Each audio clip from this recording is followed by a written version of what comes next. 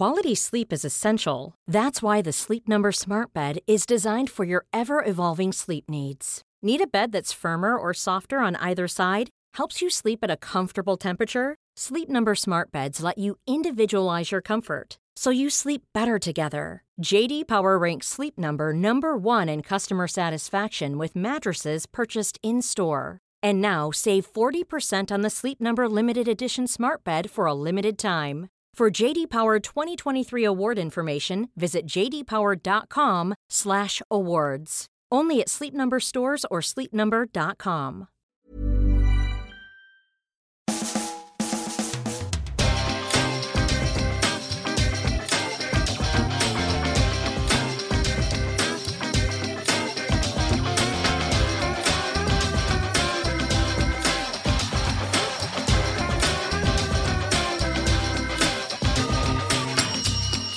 Hello and welcome to a brand new Arseblog Arsecast right here on arseblog.com. How are you? Hope you're well. Thank you very much as always for being here. We are, of course, in the middle of an interlull, but I have to say, on a scale of 1 to 10, where 1 is the lowest and 10 is the most interlullish of interlulls, I reckon this is somewhere about, a 4 or a 5. It hasn't felt too bad. I thought it was going to be worse, but there's been bits and pieces going on. Of course, there's the Arsene Wenger movie out. We're going to talk to Philippe Auclair about that and Arsene Wenger a bit later on. There's been some stuff from Mikel Arteta about Arsene Wenger. What else has been happening? Oh, Emile Smith-Rowe has been called up to the England squad for the first time, having been left out. Some withdrawals due to injury and illness have opened up a place for him, so he could win his first England cap during this international break, which is, I think, well-deserved, given how well he has played and how important he's become to Arsenal during, well, not just the last 12 months, but in particular this season and over the last month or so. His contributions have really made a big difference to where we are in the table right now. So that's been great. We found out as well that he's made some lifestyle changes. He doesn't eat as much chocolate. He's cut down on the takeaways and the Nando's. Gotta say, if somebody said to me tomorrow, you can never eat another Nando's again, I go, oh no! You mean I won't be able to have my second ever Nando's? After my first one, which was like, never eating this again, because it's just not that good. I know there's people out there right now who love their Nando's. I know there are. I'm just hoping that they're not like Beyonce fans or Taylor Swift fans who'll turn on me because I dared to not like mediocre chicken as much as they do. Look, the story here is not Nando's. The story is Emile Smith-Rowe, and let's hope he has a very successful international break and comes back to us ready to pick up where he left off, which of course will mean that he scores, 2, 3, what? I'm at 4. Is 4 goals at Anfield too much to ask? Look, if a tiny little Russian who ate Mr. Kipling for breakfast can do it, then I have full faith in Emile Smith-Rowe to match that achievement when we play at Liverpool next weekend. No pressure, though. No pressure. Okay, look, I said a bit later on we're going to be talking to Philippe Auclair. We will be. I'll also give you the winners of the competition from last week, in which you can win a copy of the Scouted Football Handbook. We talked to Phil Costa about that. I'll give you the winners of that in a little while as well. Now, though, to talk a bit about Premier League, to talk a bit about some of the stuff that's been going on around players, social media, and more. Delighted to welcome back to the show a man we haven't spoken to for some time. He is the chief football writer for the iPaper. It is Daniel Storey. Hi, Daniel.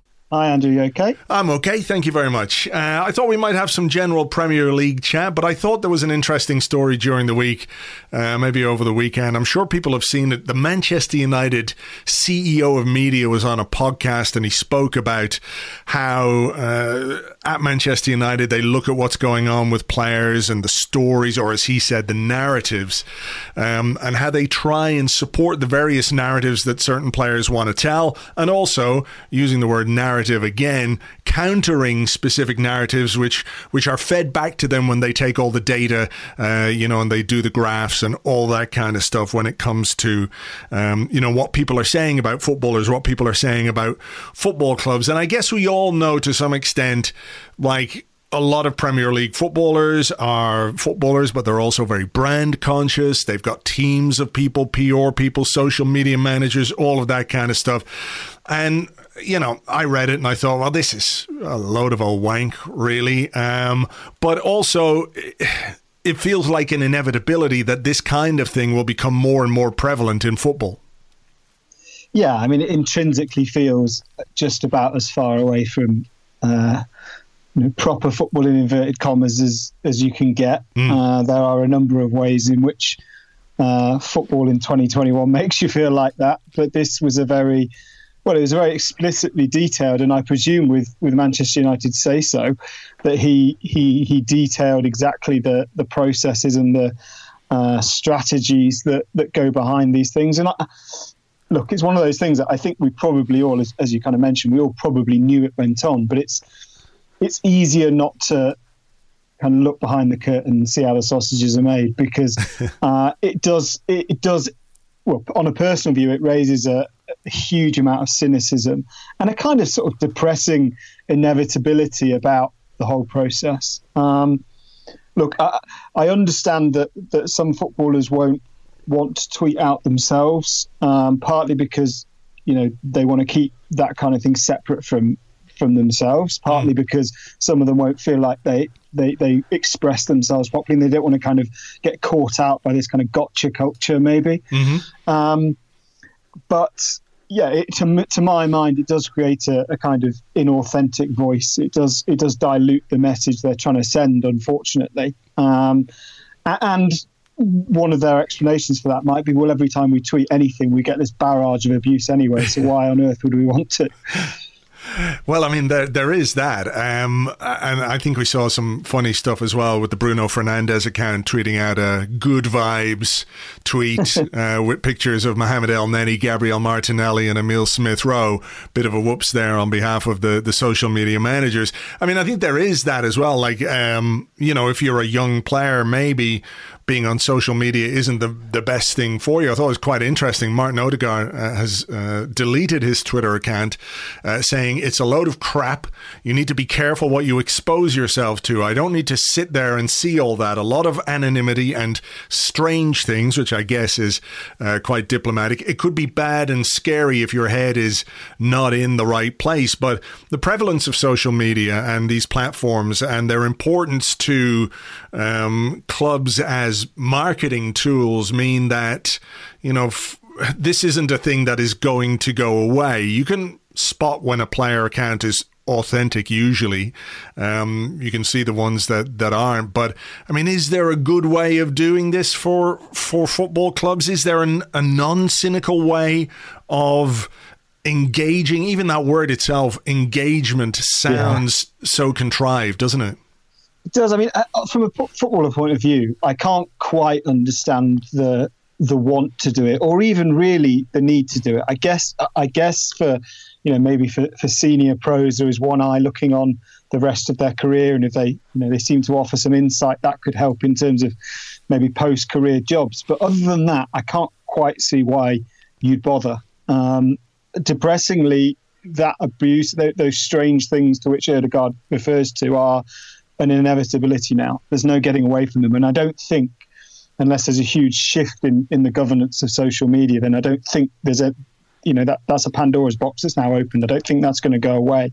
So I can't see quite what they have out to gain out of it. The honest answer is I don't know if clubs put pressure on players. I suspect it comes more from their own management to be seen as having a personality and therefore being able to get across maybe tenets of that personality that they want people to understand. But I'm not a pure Justice supporter. You know, I am a writer. I accept that. But as a fan, if I was a Manchester United fan, I don't think I would gain anything out of, for example, Harry Maguire telling me that he was disappointed in a result, or even worse than that, someone writing on Harry Maguire's behalf that he's disappointed about a result and he's going to go again. Yeah. You know, these tweets are almost exclusively written in fairly banal media spiel cliches, which I don't really think offers any insight at all, other than, that's exactly what we thought you'd say. If a player has something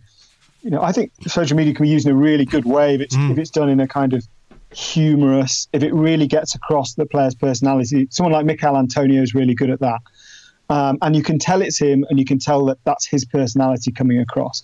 I don't feel like I'm getting anything of e.g. Harry Maguire's personality in those tweets.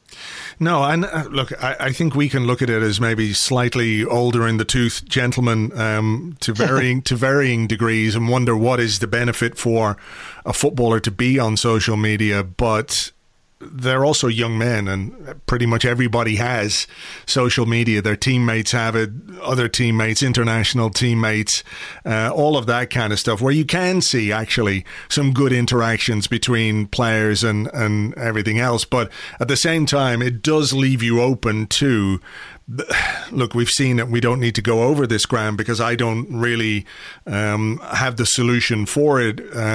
Talk of banning anonymous accounts is all well and good, but when there's people quite happy to put their name to their racist tirades and screeds on Twitter in response to a young footballer who missed a penalty in a game of football, no anonymity is going to change that, but it does leave them open to that kind of thing. And I wonder if more and more this is going to have to become, if you like, part of the curriculum at football clubs at academy level, I think it probably should be on the curriculum in general in the world, for kids to understand how social media operates and the permanency of things that you do online, etc., etc.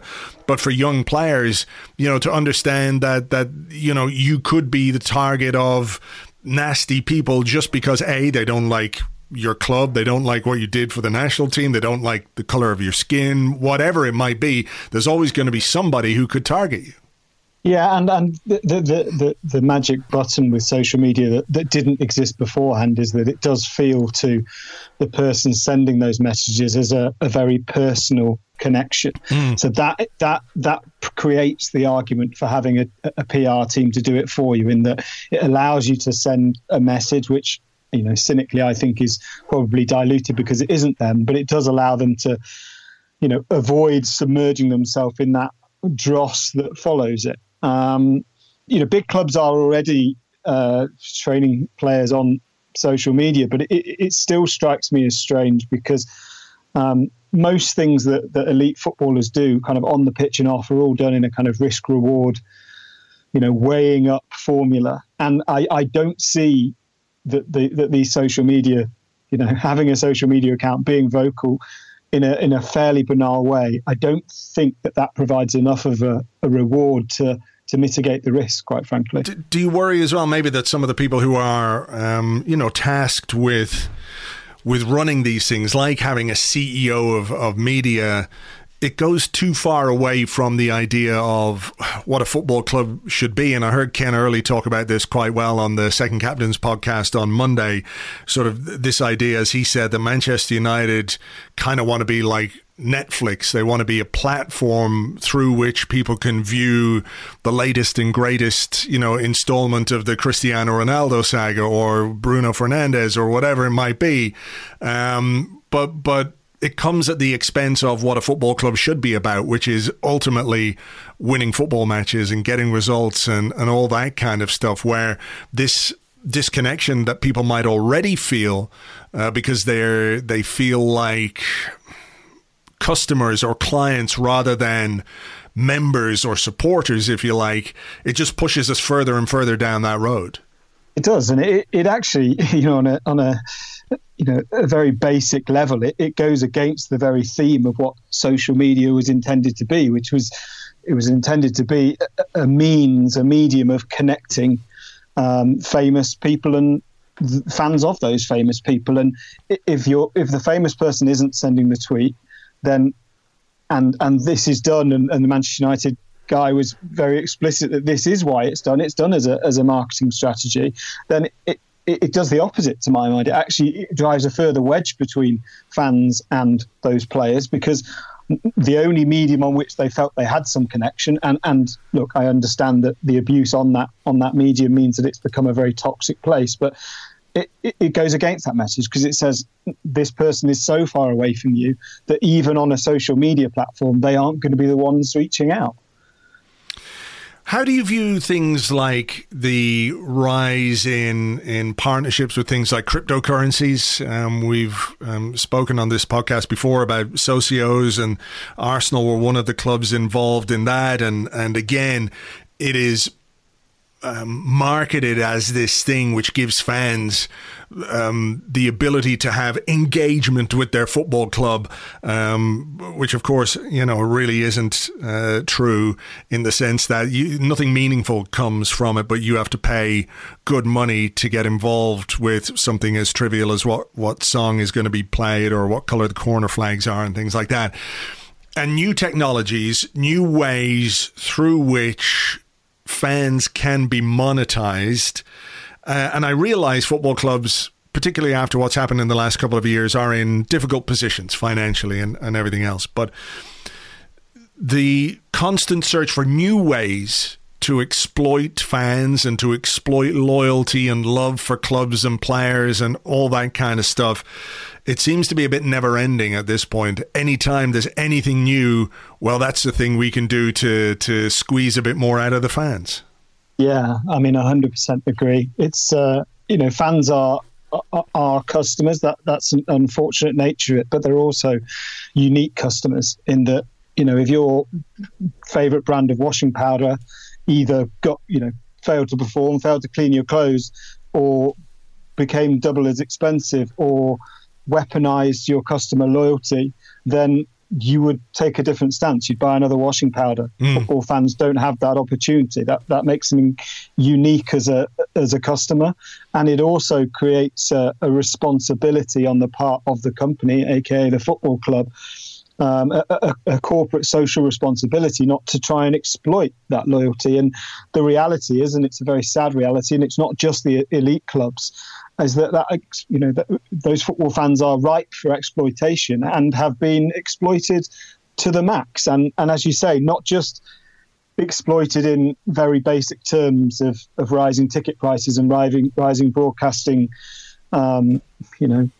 deals, but also clubs constantly seeking for a new way to do that. And while that is incredibly damaging and incredibly dispiriting, it also goes hand in hand with these clubs at the same time proposing and exclaiming that they are a voice of the fans, that they are there for supporters, that supporters matter. You get the sugary cliches of, football is nothing without fans, and we couldn't do without you, and managers say, 12th man and all that kind of semi-nonsense. But the bottom line is that is only best represented in how you treat those supporters, and how those supporters are increasingly treated is as cash cows, basically, and cash cows in which their loyalty is used as a weapon against you, because the insinuation, deliberately or otherwise, is you are not a proper fan unless you do this. You are an Arsenal fan, so you must want to be able to choose the colour of the corner flags. And if you don't care, then you're not a proper fan. And we will weaponise other fans against you to make you feel like you're not a proper fan, which is incredibly toxic. And it's happening across the board. It's happening pretty much at every Premier League club, and it's really, really sad.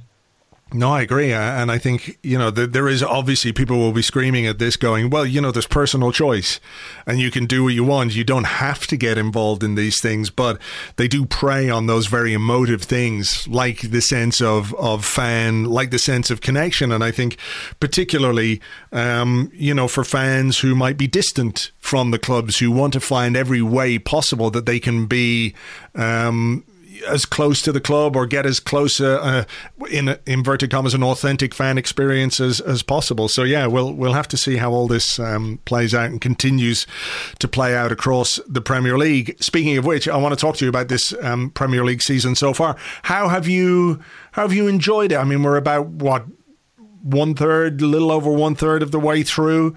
How have you found this Premier League season thus far? I think it's got the makings of an excellent season. It's got the makings of it feels like a kind of fresh spring of a Premier League season after the long, fairly hard, fairly bleak winter of 1920 and 2021. Not necessarily that the football was bad and that what happened didn't count, but that we were all getting through a lot of other shit in our lives, and therefore football became this very useful and very valuable distraction. I think this season now it feels as if football is able to stand on its own 2 feet, not just as a distraction from everything else that's going on, although it remains to be that, but as a fascinating Premier League season in its own right. I came into this season thinking that there would be 4 clubs that were way ahead of the rest, and after a third of the season, West Ham are a joint second, or level on points with second in the league, which gives me, I'm not a West Ham supporter, but it gives me a general sense of slightly disbelieving comfort that maybe money and wage bills and price of squad and everything else and state ownership doesn't mean everything, that there is still a kind of a loophole where, in inverted commas, the magic of sport rushes in and makes hay. So, yeah, I've thoroughly enjoyed it, I have to say. Yeah, I was going to ask you sort of what you found the best thing about this season so far, and I was going to maybe suggest that the fact that West Ham are in third place in the Premier League and going very well, I mean, even Arsenal in fifth place is remarkable to me. We have this idea that the clubs who have the money, Chelsea and Manchester City, are going to be miles ahead, and that's not the case at this moment in time. Like, it could happen because those 2 clubs, and maybe Liverpool as well, are capable of going on the kind of runs which really open up some distance on the chasing pack, if you like. But the idea, I think, particularly with what's happened with Newcastle and what people see as the inevitability of what Newcastle will become, the idea that the Premier League might actually be genuinely competitive is a heartening one in a way, isn't it? Because it would be just thoroughly depressing. I know it's been the case in the past where there's no competition for the title, or there's such a big gap between 1 or 2 or 3 teams and all the rest. And I do feel like there has been some measure of equalization over the last couple of years in that sense. I don't know that I'd put any money on anyone other than the obvious choices for the title, but we've seen Leicester pretty much stay in the top 4 2 seasons in a row right until the end, until it went wrong for them and they should have been playing Champions League football. West Ham are in the Champions League places right now. It looks like a pretty stern and pretty interesting competition for the top 4, and I don't know that I really thought that was going to be possible. No, and it's done on relatively simple football principles, which at West Ham is to maximise the use of set pieces and hard work, and at Arsenal is to bring through a crop of young players that can add a freshness to a team that was lacking. And the cliche, and I'm probably guilty of saying it as well in the past, is Arsenal need leaders, and yes, fine, that there was a semblance of a point there, but actually also what teams always need is a fresh start and a fresh mood and a sense that everyone's pulling in the right direction within the same team. And generally young players are pretty good for that. Their progress is never in a straight line. It's never linear, and there will be setbacks along the way. But at Arsenal in particular, it feels as if there is a blueprint and there are some sustainable steps towards progress that means every defeat doesn't have to mean the cries of crisis, and every victory doesn't have to mean a comeback. It can actually be part of something bigger, of moving forward. And the other thing I'd say in terms of enjoying the Premier League is Manchester United's decline under Ole Gunnar Solskjaer, to me, is I'm not a Manchester United fan, but it's incredibly frustrating to me that they haven't tried to fix the issue. But it's also reasonably heartening in that a team can buy Cristiano Ronaldo, Rafael Varane and Jadon Sancho and have some of the most brilliant individuals in the world. But unless you have a coach that is capable of knitting things together in a system, it won't guarantee you anything. Which for somewhat, that has kind of felt for a long time like one of football's great tenets. Chelsea spent a lot of money, but they had a good coach at the time. Man City spent a lot of money, but they have a good coach. It's heartening to me that the success of the manager is still so very obviously correlated to the success of the team. It isn't just about players. How much do you think the emotional connection between Manchester United, the club, Ole Gunnar Solskjaer, the ex-player, for what he did there, has saved him to an extent? Because I do feel like if it were anyone else, and I think we saw something similar with Mourinho, I mean, there was obviously more going on with Mourinho, because there always is something going on with Mourinho. But, you know, the kind of run of the form that they've been on, some of the games that they've just about saved that maybe they should have dropped points in or should have been defeated in, you know, they've shown faith in him, and look, that can be rewarded. It's just at various other football clubs, and we saw it recently with Aston Villa. They lose 5 in a row and they get rid of Dean Smith. Mikel Arteta will be thankful that Arsenal weren't as trigger happy based on what happened last season, when Arsenal, I think, went, was it 7 games without winning, and they lost 5 of those? You know, they didn't pull the trigger on him, maybe because there was a connection, maybe because he was newer. But with Solskjaer, they seem to have just kind of nailed their colours to that particular mast. They're willing to give him the time, even at the expense of better candidates being available, with Antonio Conte going, "Hi guys, hello, I'm here." Yeah. You know, to the point where he went, "Well, fuck it, I'll just go manage Spurs." Yeah, I mean, there's two kind of separate points there. The first, I think that there is this kind of obvious wave of nostalgia that they want it to work, and I think that speaks to the fact that an acceptance that Solskjaer isn't working there is almost an acceptance of a kind of lack of a unique Manchester Unitedness that they thought they had, that would kind of trump everything else, that it would speak louder than Chelsea's spending, and it would speak louder than Guardiola's coaching, because there was something inherent that presumably Alex Ferguson instilled in the club that lingered on, and therefore could speak louder than logic itself. And I think accepting that hasn't worked is probably, put it this way, I don't think they will replace Solskjaer with another club legend manager, and I'm not sure they'd replace his replacement with one either. So I think there's an acceptance that doing that would to end a kind of mini era, even if that era hasn't particularly even been successful. But the great irony of all this is that United are pursuing that kind of vision of nostalgia on the pitch or on the sideline, and yet behind the scenes are attempting to be the most modern of football clubs with their, you know, almost comical sponsorship deals and marketing deals, and their, you know, and even going back to what we said about the guy on the podcast talking about their marketing strategies with players tweeting and on social media, that the two, to my mind, completely strike against each other.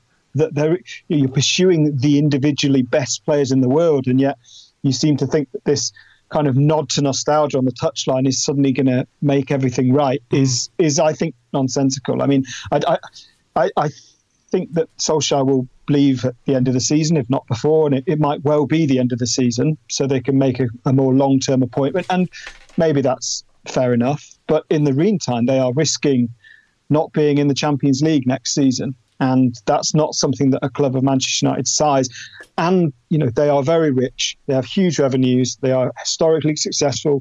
They have been successful in the recent past. But there are no VIP passes to the Champions League. There are no VIP passes to a title race. You get what you put in. And at the moment, United are getting exactly what they deserve. Well, yeah, and when you consider the amount that they spend and the caliber of the players that they brought in, you know, it does speak perhaps to like, it's early days with what's happening at Arsenal right now, but there has been what appears to me and to many Arsenal fans to have been a coherent recruitment strategy, and that appears to be paying dividends. Whereas if you buy Cristiano Ronaldo simply because Manchester City were going to buy him, not because you necessarily wanted him yourself, that, I think, you reap what you sow to an extent. What's been the worst thing about the Premier League this season? I mean, the Newcastle takeover is kind of dispiriting to me, maybe in a slightly different sense than with other people, in that it's not the takeover itself, it's not the reaction to the takeover from fans, it's the way that fans are placed in this moral quandary that some choose to engage with and some choose to deliberately avoid, and you know, have their reasons for doing so, I suppose. That it places football supporters who, from everything we've just spoke about, are powerless and are exploited. It then puts them in this position where they are expected to, not unreasonably, to have to make this moral stance on what their club or who their club is owned by. That is incredibly You know, it's awful. It really is. You know, Newcastle is a club that I have a family connection through grandfathers and mum's side of my family, and I'm glad I'm not a Newcastle fan, because I would hate to have to think, yes, how can I weigh up being glad that one owner has left and being worried about one owner coming in, and yet the whole game itself has hardwired me to clamour success and to clamour new signings, and yet at the same time, when we get one of those takeovers that the game and governing bodies allow to happen, I'm then expected to say, well, enough is enough. I'm never going to St James's Park again. There are no easy answers. There is very easy advice, but there are no easy answers. And I just think the game in general should not have put Newcastle United fans in that position. And don't get me wrong, the behaviour of some of them since has been pretty awful and pretty distasteful. But in the main, I think they've been put into a position where is quite frankly scandalous that they were allowed to be in. Well, yeah, look, it's an issue of governance and how the game is being governed and who the game allows to own football clubs, and that's been an issue for a long time. And it's another way in which fans are kind of exploited is the wrong word, but that sense of loyalty to your club is, you can't just turn that off just because you don't like the owner, or maybe you do like the owner, or maybe you like the idea of the owner, but you don't like the idea of where his money comes from. It is a complicated situation.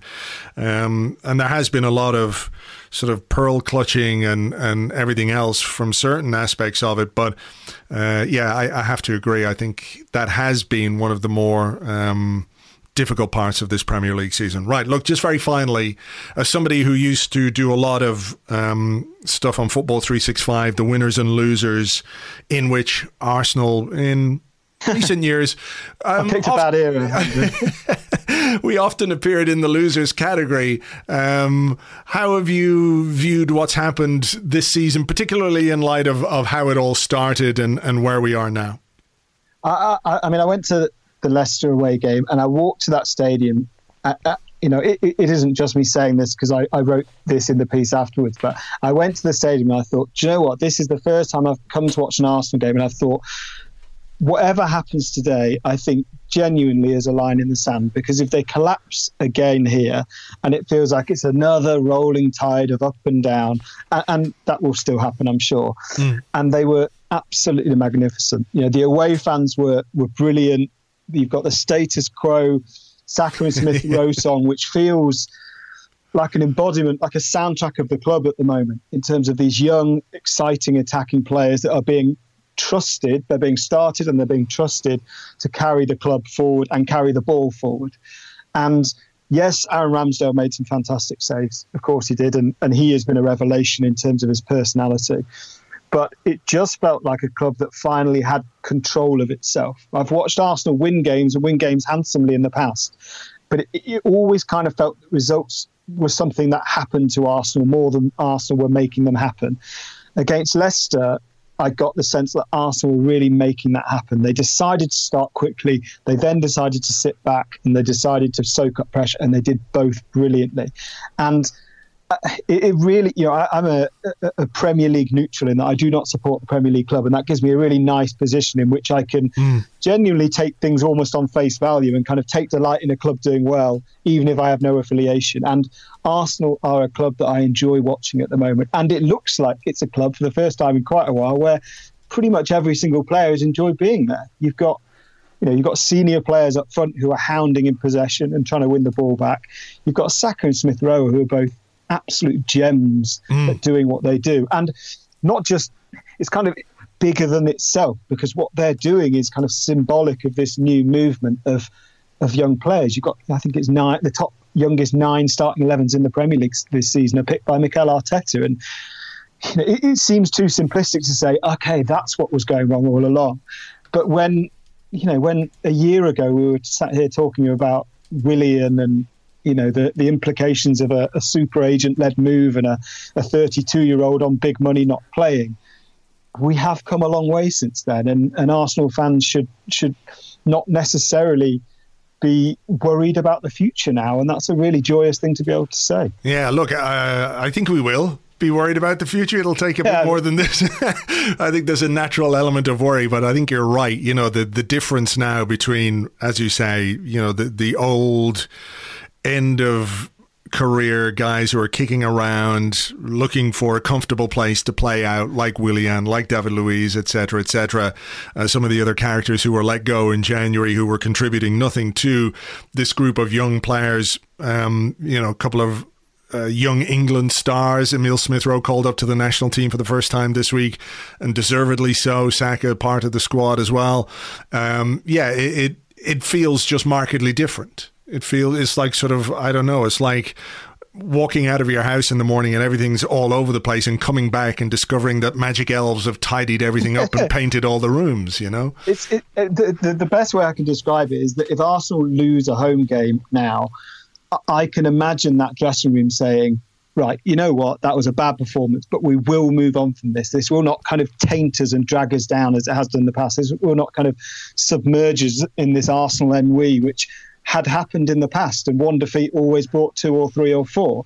I think that has changed. You know, the opening run of games this season was worrying, but only because Arsenal were comfortably. I mean, Brentford was Brentford, but against Manchester City and Chelsea, it was that Arsenal were worse than elite teams, and the reality is that is Arsenal's lot at the moment. They have no shortcut to bridging that gap, and you might say it's going to be an impossible gap to bridge given the resources, but that doesn't have to mean crisis anymore. That can mean taking steps to try and bridge that gap through sensible processes that keep fans on board. And the Arsenal fans I speak to now seem kind of almost disbelief in their confidence, which, as you well know, will undoubtedly come crashing down in 3 months' time. Maybe. I tell you what it is, though, Daniel. Football feels kind of like fun again, and it hasn't for a while, for all kinds of reasons, not just because of what's gone on the pitch. It's just been quite fun, and it's been nice to be reminded of that. So, look, we better leave it there. Thank you very much, as always, for your time, and hopefully we can talk again soon. Not at all. Thank you for having me. Thank you very much to Daniel Storey. You can find him on Twitter at DanielStorey85, at DanielStorey85. And of course, he's the chief football writer for the iPaper.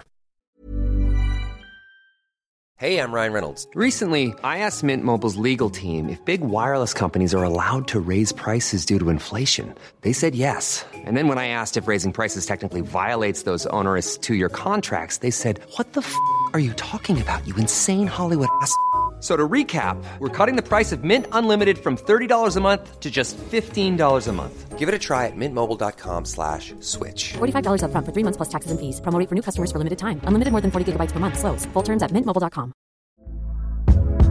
Hey there, it's Michelle Norris. I'm host of a podcast called Your Mama's Kitchen. When I travel, I'm usually looking for a way to find a taste of home when I'm not at home. And one of the things I love to do when I am at home is entertain. And Airbnb allows me to do that. When I was in California recently, I rented a house that had a great kitchen. And when we were sitting around the table, we're all thinking, we're in someone else's house. Someone could be in all of our homes as well. If you have a home, but you're not always at home, you have an Airbnb. Your home might be worth more than you think. Find out how much at airbnb.com/host. Now, I told you I would give you the winners of the competition from last week's show to win a copy of the Scouted Football Handbook, which I will do momentarily. Just to remind you that Arsblog has been nominated for Best Fan Media at the 2021 Football Supporters Association Awards. We would very, very much like your vote. If you could take 10 seconds or 20 seconds, whatever it takes, to just click on a link and give us your vote. We would be really, really appreciative of that. You will find a link to the voting form in the show notes. So have a look now while you're listening. If you can, if you're walking or sitting, not if you're driving, please wait till you've pulled over or something like that. You'll find a link. Have a click. There are some other Arsenal people in there you can vote for too, which will be great. Keep it red and white. But if you could vote for Arsblog as Best Fan Media as we try and defend our crown, that would be fantastic, and thank you very much in advance for that.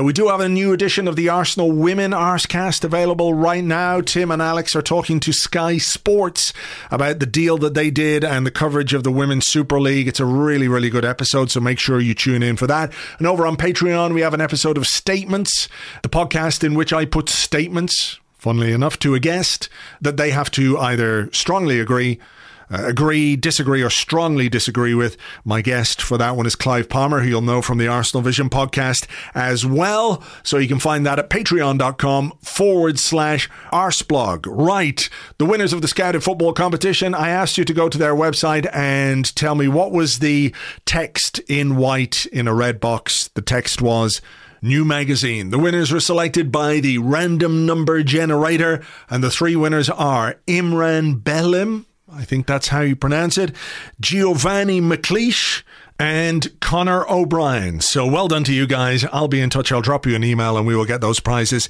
sent out to you ASAP. Okay, joining me now on the Arsecast to talk about the Arsene Wenger film and some of the bits and pieces that have emerged from that, it's Philippe Auclair. Hello, Philippe.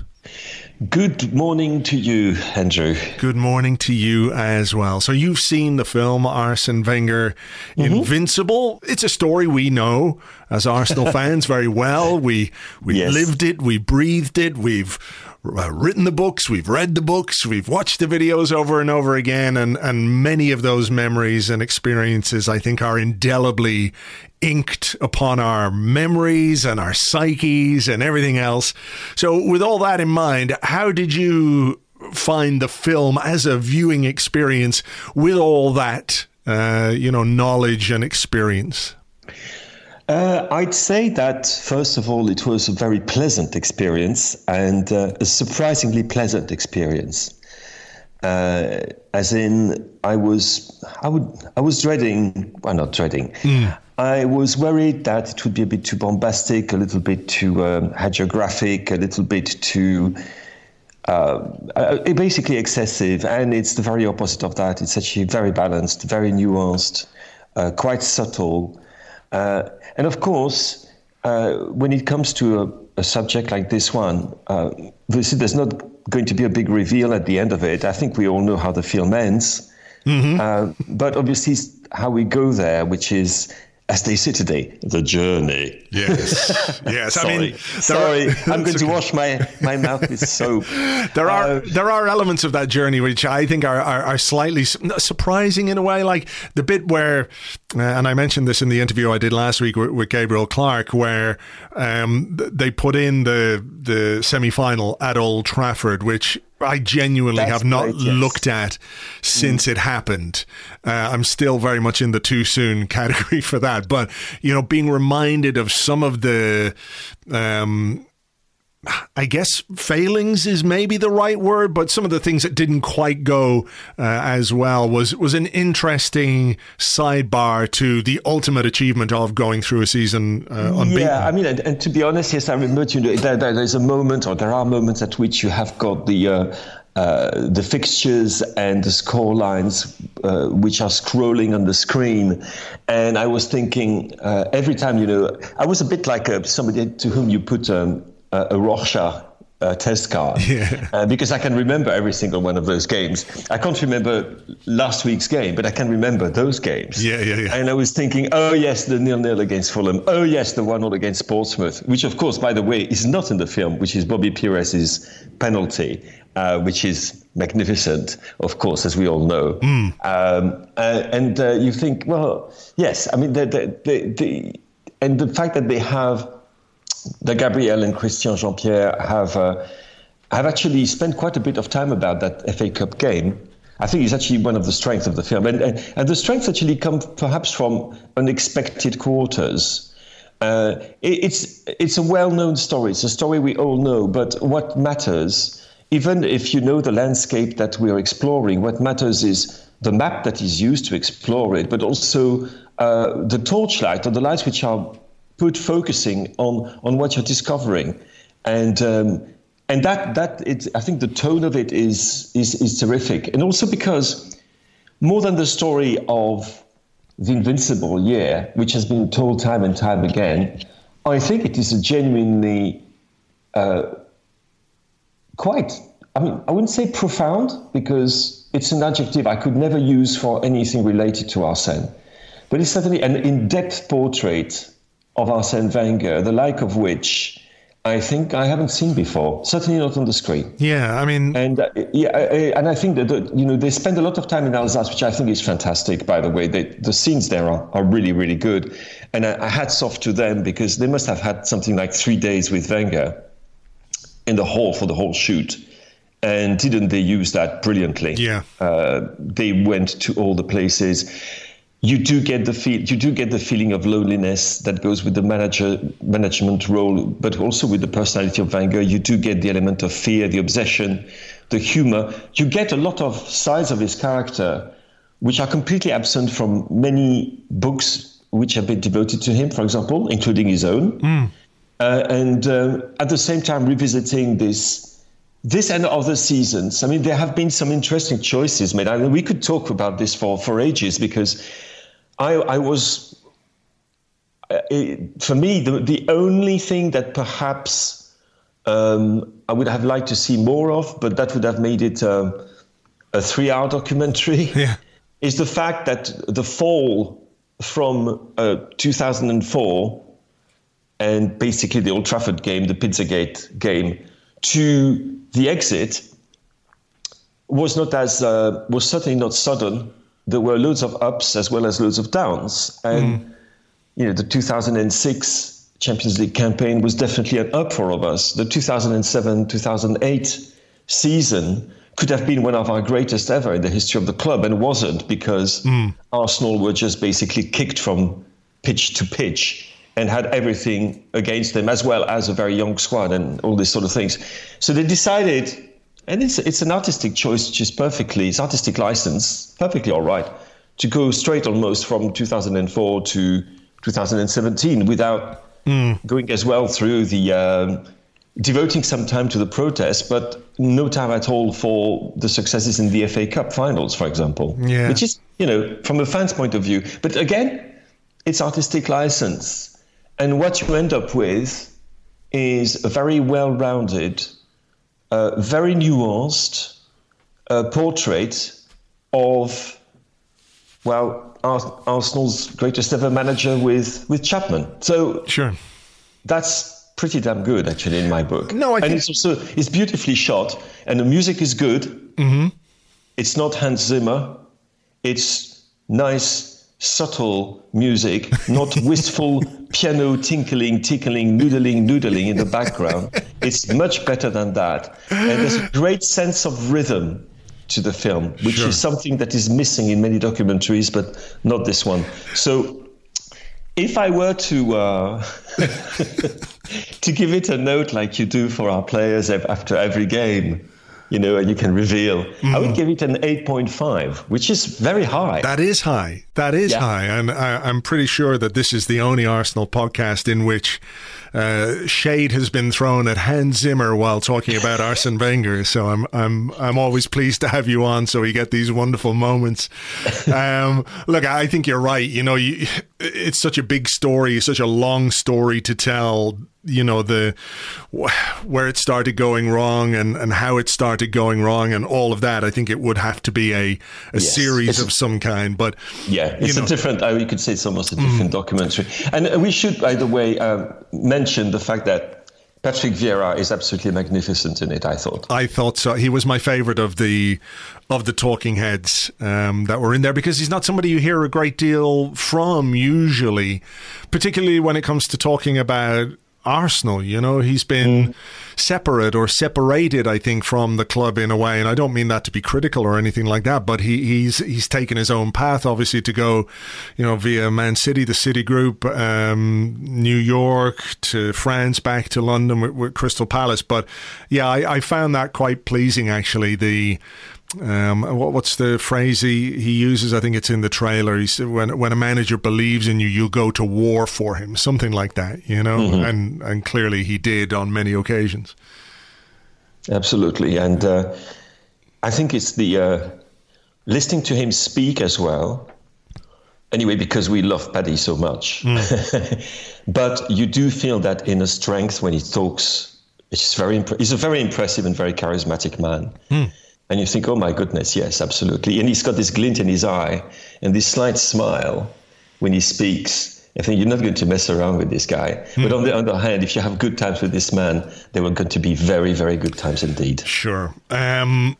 Let's just talk a bit about the end of the movie. And again, if people want to wait and see it before they listen to the rest of this, it's not that it contains spoilers necessarily, but there are things that he says and things that we become aware of that we weren't maybe quite as aware of. His uncomfortable demeanour in the tunnel as Bob Wilson is encouraging the crowd to give him the greatest welcome they can on May the 6th, 2018, before the game against Burnley, his final home game in charge, which was an amazing day. I was there. I remember it being a great day. We won 4-5-0, I think, and the reception for Arsene Wenger was really warm and appreciative, and I think from the perspective of somebody in the crowd, it felt great. For him, it was obviously a very different experience.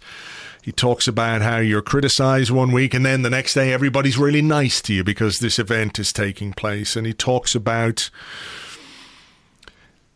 I mean, the thing that really got to me was when he said, now there's no special reason for me to go there. All the rest is just emotional. And I found that you said the word profound. I don't know that I would use that word either, but maybe poignant is a word that I would use, that he sees no reason to go back to a club where he spent 22 years and dismisses everything else as emotional, when the reason why he should be back and we should want him back and there should be a place for him is because of all the emotion that happened in those 22 years. It's quite sad to see that that's where his mindset is, whether it's self-protection, I'm not quite sure, but I found that quite affecting. Yes, self-protection without a doubt. You have got, I can't remember who said that, but we don't lead a public life and a private life. We lead three lives: a public life, a private life, and a secret life. Mm. And Arsene is somebody who is incredibly jealous of his secret life and of his private life, both. Mm. And I think that anything which is an intrusion in that is something that bothers him tremendously. Like he'd be uncomfortable in the situation. He's extremely uncomfortable. And I actually spoke to him about that 2-3 months ago. Right. And we were having a really nice chat, and I wanted to talk to him about his time in Japan and so on, and it was great. And but at one point I could feel that he'd had enough. And I said, Arthur, you really don't like talking about yourself? And he said, basically, I hate it, yes. And he hates being thrown in the limelight. That's partly because of where he comes from, which is not just Alsace, but I would say he comes from the 19th century. It's not because you were born in 1946 that you don't come from the 19th century. He comes from a part of France that was so rural and so backward in some way, which backward, by the way, is completely wrong word to choose. I know what you mean, though. Yeah, it took... It was a place that lived in a different time from the rest of the country. And so... maybe it's his background, maybe it's also the nature of the relationship, which was a soured relationship which he had with the Arsenal hierarchy. I mean, could it be linked to the fact it's a Kronkers? Probably, because he felt that the Kronkers, by putting in all these people in charge of, the various teams of analysts and data this and data that they put in place, the way they decided to manage the club is something which was chipping at Arsene's power, whereas he enjoyed almost completely free hand when David Dein was around. And so you add this, you add that, and also you add the personal dimension of the man. And I've noticed that the emotional is the word that he uses a lot, but he uses it a lot to dismiss it. Mm. For example, I mean, he sees that as something. He defines himself in the film, and I'm not really ruining anything because I think it's in the first 5 minutes, as a romantic pragmatist, which is as good a definition of his approach to football as well as a pragmatist romantic. Yeah. But he talks about the need not to go emotional, and to take an example which is perhaps not as blessed as what we're referring to. Recently, when talking to Rio Ferdinand about the biennial World Cup, he said that the opposition to the plan was mostly emotional. Yeah. As if it was a dismissal, whereas perhaps, given we're talking about football, is probably the most important of all reasons. So that gives you an inkling as to where he is, I think. I don't think being Arsene Wenger is necessarily a very pleasant thing all of the time. I sort of got that sense. Like, I looked at it and thought, I'm not sure I would like it. Like the obsession part of the obsession with football, something that perhaps during his time as manager, people said he is obsessed with football. He goes home, he sits down, he watches 3 matches, he stays up till 3 a.m, then he's out and he goes to training, he's at the training. And I'm thinking, like, there is a work-life balance thing that's probably healthy and one that is unhealthy. And I wonder, do we maybe look at somebody who is the way Arsene Wenger is, maybe sometimes, and think, wow, that's really admirable, when in fact it's probably not. And I don't mean that to be necessarily critical. He is who he is, and that's the way he operated. And exactly. To get to the very top of an elite sport or any elite pursuit, you probably have to be dedicated at the cost of other things. But I got a sense from the film, not just about, he wasn't very specific about this when he talked about maybe his personal life or his family life, but he was a bit more wistful when he talked about some of his football life. So I'm assuming it would apply to that, where he talks about, I should have gone somewhere else. I should have done things differently. Yeah. I maybe, some recognition of the fact that the way he wasn't necessarily the best way to be, even if he couldn't say that in so many words. It's a very melancholy film, isn't it? Yeah. And I think as well, all of us would have heard him saying how much he regretted that his obsession made him a very selfish man, and how it made him, I would say neglect, it's not quite the word, and his family became really second to his obsession in his life. And it's something that he said for a very long time. And we've come to accept it as, yeah, he would say that. But when he says that in the film, it really hit me, actually. I thought, yeah, actually, that's what you did. You sacrificed your family life, but you sacrificed it not because you had to go down the pit to provide bread and put it on the table. You sacrificed it for selfish reasons. And I think he finds it very difficult to live with that. And when he's talking about it in the film, the regret is not feigned at all. The regret is something he feels quite deeply. But that means, all we're saying right now, I think, is the best possible advertisement for the documentary, because if you can put all these things across, suggest them, which is also another great strength of it, which is things are not shouted in your face. They're suggested. You're treated as an intelligent spectator who is able to understand what is going on, and who is sharing in a lot of what is going on. And and it's it confirms, I have to say, Andrew, a lot of what I've been thinking and writing about Arsene, and I'm writing about Arsene for all these years, is that he's one of the most misconceived people that I can think of. And, because his monk-like life was not so monk-like either. We shouldn't think that that's the only thing he was doing.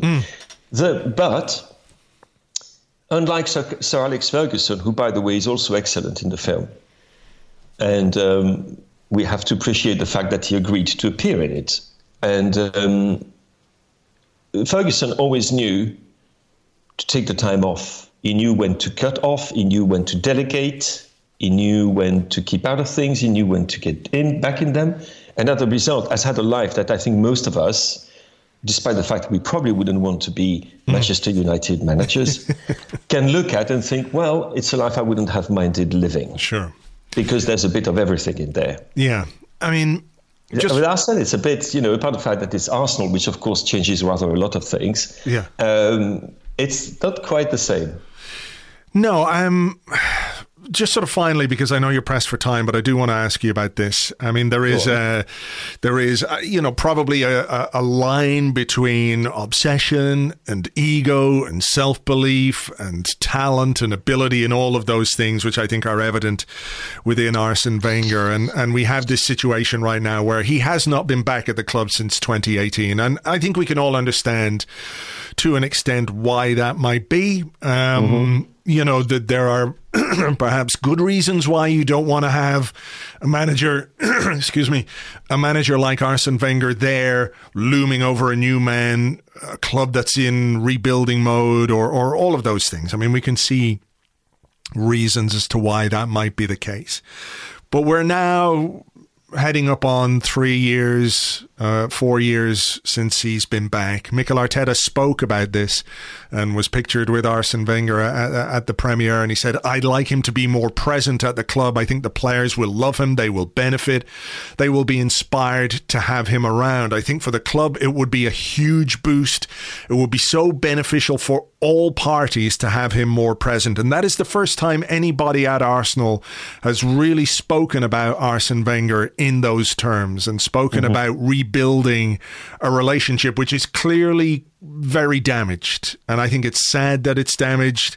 I don't know whether Arsene feels, maybe some of the people at executive level who he didn't appreciate are gone now, but maybe some of them are still there. The owners, of course, are still there as well. Yeah. I don't know if his problem is necessarily with them. I don't know if his problem is that his departure happened, or whether it's how it happened, or maybe a combination of all of those things. But it does feel a bit like the longer it goes on, the more difficult it will be to ever make it right. Sort of like if you have a slight falling out with somebody and then you just leave it for ages and ages, and then it just becomes impossible to mend fences. So I'm glad to hear Mikel Arteta talk about it. But how open do you think Arsene will be to the idea of even just returning for a game, to be there to watch the team, which is not something he has been able to do since 2018? To go back for one game, I think yes, absolutely. I think he would be open for that. There would have to be a special occasion. But I'm sure there would be plenty of special occasions to celebrate. It's not as if milestones are hard to find on the calendar year for him, for his Arsenal. Otherwise, I think no chance. First of all, he's now very much involved in his work at FIFA, for better or for worse. And as an advisor to IFAB as well. He was elected to a position, not on the council, of course, but as an advisor recently. The first thing is also he's getting on a bit. So I think he wants to spend time with the people he wants to spend time with, and what's wrong with that? Also, I think he would be very ill at ease to become this kind of either the nice uncle whom you revere, but which you put in his, in the Diamond Club. I don't think that's him at all. He's still a man of action and so forth. You would think, well, I don't think it will necessarily bring back great memories. And especially the Emirates for him is not a place that means an awful lot. That's clear as well. Highbury is a different thing altogether. Highbury for him is synonymous with the years where things were looking up all the time.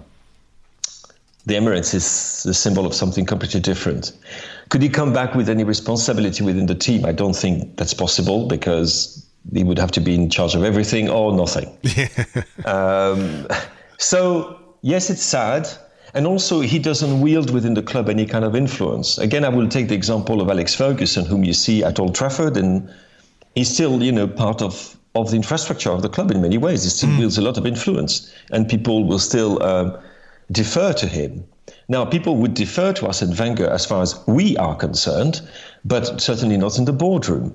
So when you put all these things together, and he's genuine and he's not somebody who likes to be in the limelight, even if he's very good when he's in the limelight. He doesn't particularly enjoy it.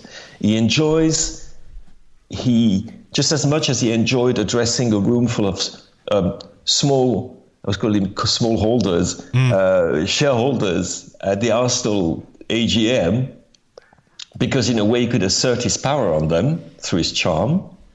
It's a different thing as to being subjected to people wanting to have their picture taken with you every 5 seconds, or your autograph, or this and that, or you know.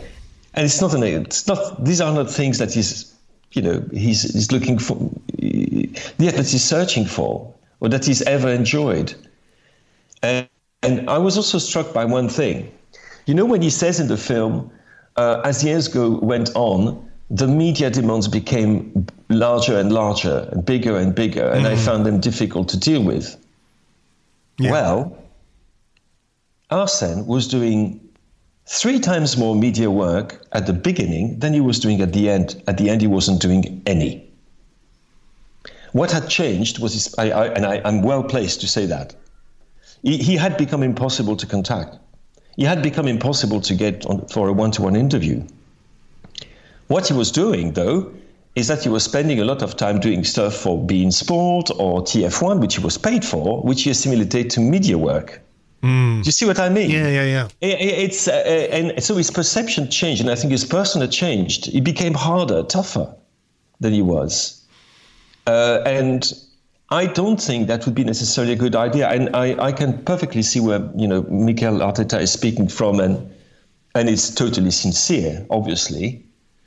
And I'm sure that if he came into the dressing room after a game, which we've won, of course, it would be wonderful.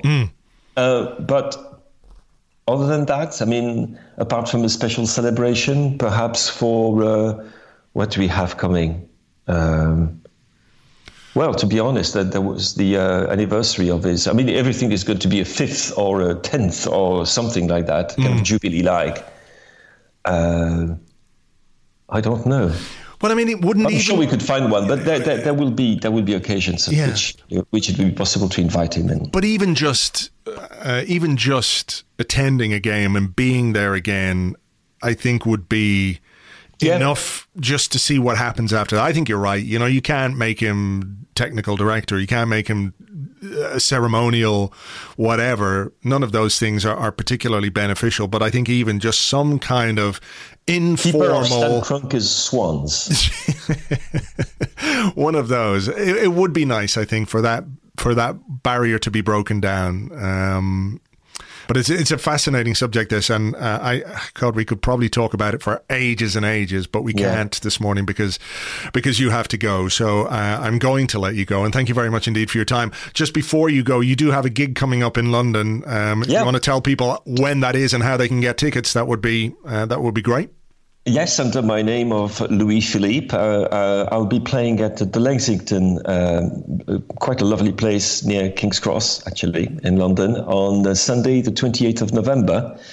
And there are a few tickets. I'm playing in Paris this weekend, and that's sold out. But we've got a concert coming at the Lexington then on 20th of November.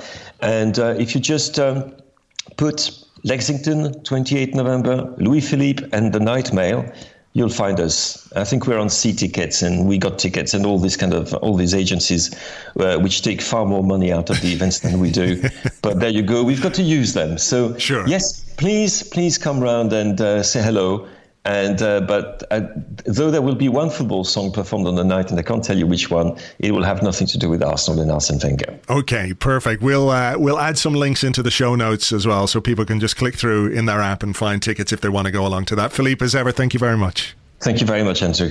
As always, great to talk to Philippe. And, I think we probably could have spent another good while having that conversation and talking about all the various aspects of Arsène Wenger and what's going on and what isn't going on with him. But maybe we'll save that for another day. Remember, you can follow Philippe on Twitter at Philippe Auclair, So, For now, let's leave it there. It is an interlull after all. Hopefully you've enjoyed the show. Thank you for being here all the way to the end. Thanks for listening, downloading, sharing, and all the rest. Do give us a review on iTunes or the Apple Podcast app or whatever the fuck it's called now. Reviews are good. We like them, particularly if they're 5 stars. So if you could do that, that'd be great. If you can't, don't worry about it. James and I will be here on Monday. We will have an Arscast Extra for you. For now, though, have yourselves a great weekend. And we will talk to you on the next one. Until then, cheers. Bye-bye.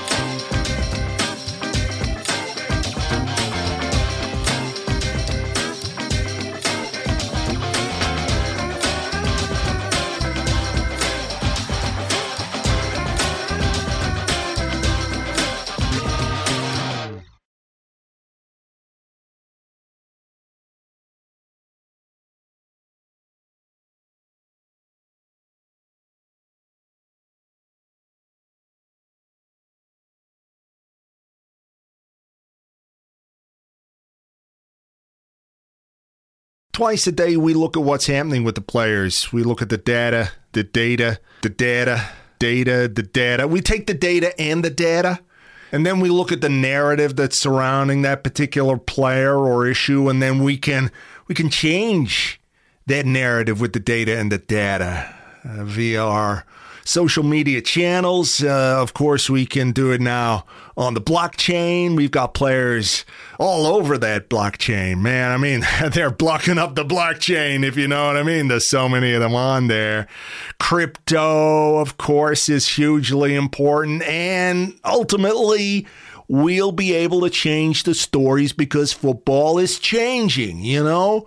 Now you're kind of tied to what's going on in the real world, but as soon as we start working in the metaverse, Liverpool can beat Manchester United 5-0 at Old Trafford in the real world, but in the metaverse, we can make that whatever we want. What is the metaverse? I don't really know beyond some desperate attempt by Facebook to save itself from irrelevancy because, frankly, the whole platform is a dumpster fire. But this is what I'm working at here as the CEO of Narrative at www.manchesterunited.com/Manchester United. Download our app for free. You can have your club with you wherever you go. We'll be with you wherever you go.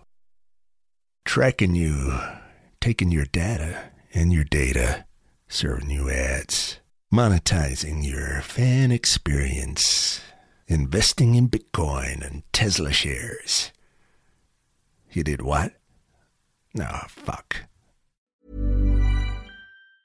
Mom deserves the best, and there's no better place to shop for Mother's Day than Whole Foods Market. They're your destination for unbeatable savings, from premium gifts to show-stopping flowers and irresistible desserts. Start by saving 33% with Prime on all body care and candles. Then get a 15-stem bunch of tulips for just $9.99 each with Prime. Round out Mom's menu with festive rosé, irresistible berry chantilly cake, and more special treats. Come celebrate Mother's Day at Whole Foods Market.